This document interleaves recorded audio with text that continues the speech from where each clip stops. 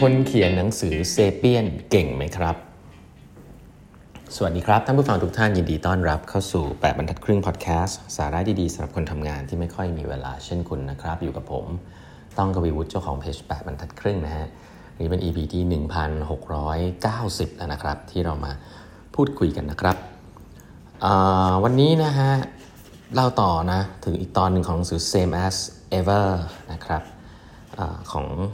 องคุณมอร์แกน ฮอสเซลนะคนที่เขียนหนังสือ The Psychology of Money นะครับหนังสือที่พูดเกี่ยวกับอะไรในโลกนี้ที่คิดว่าจะไม่เปลี่ยนนะ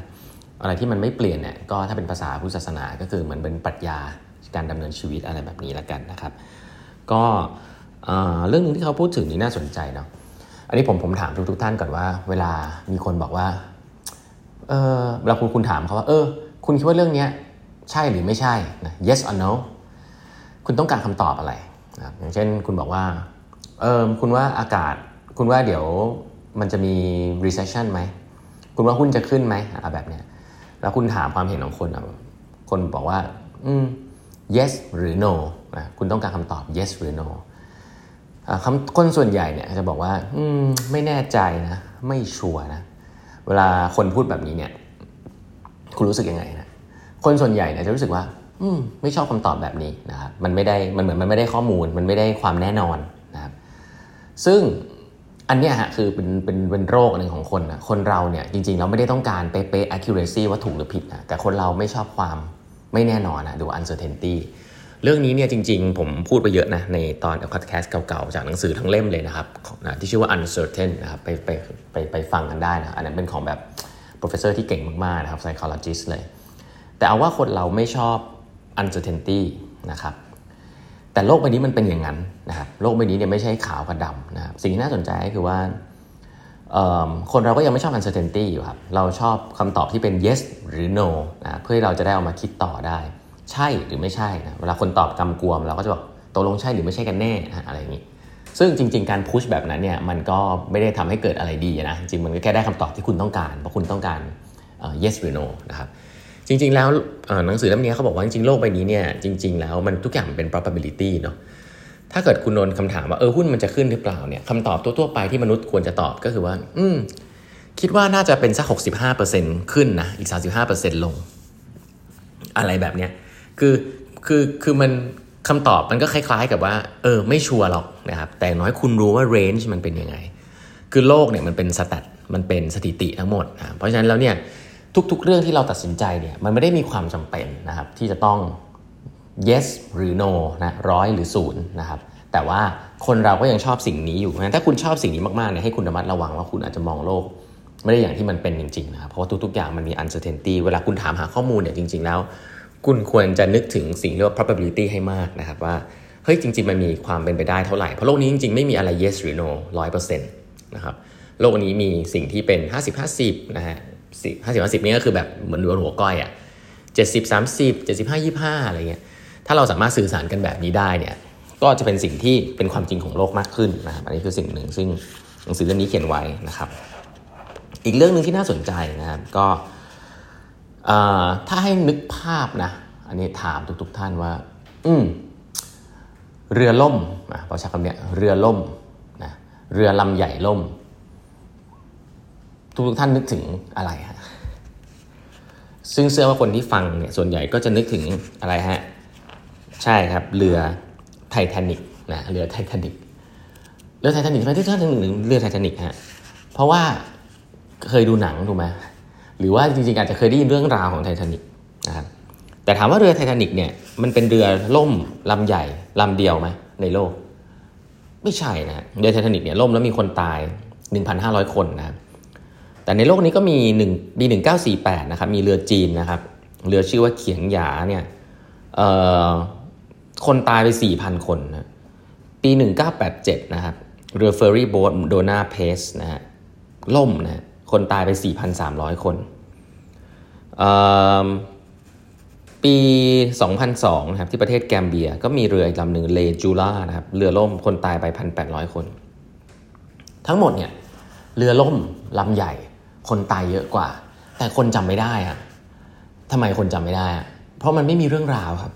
คุณนึกภาพไม่ออกนะคุณ คุณนึกภาพไม่ออกแม้ว่ามันจะโศกนาฏกรรมแต่คุณนึกภาพไม่ออกเพราะว่าเวลาพูดถึงไททานิคเนี่ยมันมี good story ฮะมันมีเรื่องของคนรวยคนจนนะฮะมันมีเรื่องของ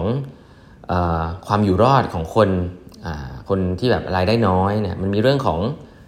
หนังนะครับมันมีเรื่องของภูเขาน้ำแข็งนะฮะไอสิ่งเหล่านี้มัน for some reason มันมา stick อยู่ในหัวเราแล้วมันทำให้เราจำได้แล้วพอเป็นเรื่องเรือล่มเนี่ยเรื่องที่ใหญ่ที่สุดในโลกอันนี้ทุกคนในโลกก็จำได้คือไททานิค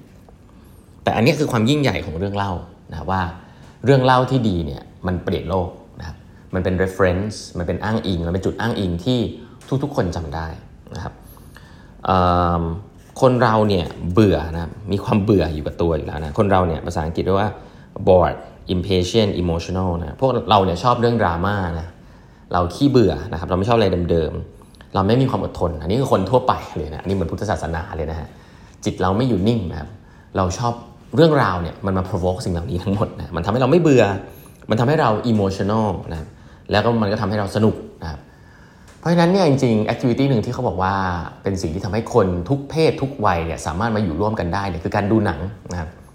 การดูหนังดีๆเรื่องนึงเนี่ยไม่ว่าคนจะมีประสบการณ์อะไรก็ตามมีความเครียดหรือมีอะไรมาก็ตามเนี่ยพอมาเจอหนังเรื่องดีๆเรื่องนึงที่เล่าเรื่องเนี่ย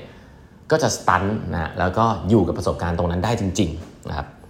อันเนี้ยเขาบอกว่าเป็นอะไรที่ powerful มากๆแล้วถ้ามันไม่ใช่ตกแค่ entertainment เนี่ยจะรู้เลยว่ามันล้างสมองคนได้นะครับอย่างประเทศอย่างเกาหลีเหนือหรือประเทศอะไรพวกเนี้ยเขาจริงๆแล้ว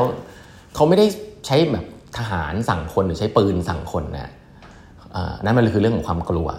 แต่เขาใช้หนังใช้propagandaต่างๆเนี่ยให้คนดูแล้วก็ซึมซับเข้าไปเรื่อยๆนะครับเรื่อง storytelling เนี่ยคือ storytelling ที่ดีจะครองโลกนะครับ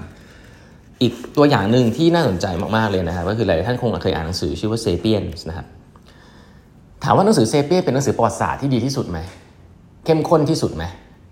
ถูกต้องที่สุดไหมคำตอบเนี่ยไม่แน่ใจนะแต่เซเปียนเป็นหนังสือที่อ่านสนุกนะครับเล่าร้อยเรียงเรื่องราวได้ดีนะครับแล้วก็จบออกมาก็โอ้สนุกจังเลยบางเรื่องฉันไม่เคยรู้มาก่อนเพราะว่าฉันไม่เคยอ่านหนังสือประวัติศาสตร์อันนั้นเข้าใจได้แต่มันไม่ใช่หนังสือประวัติศาสตร์เล่มเดียวนะเพราะว่า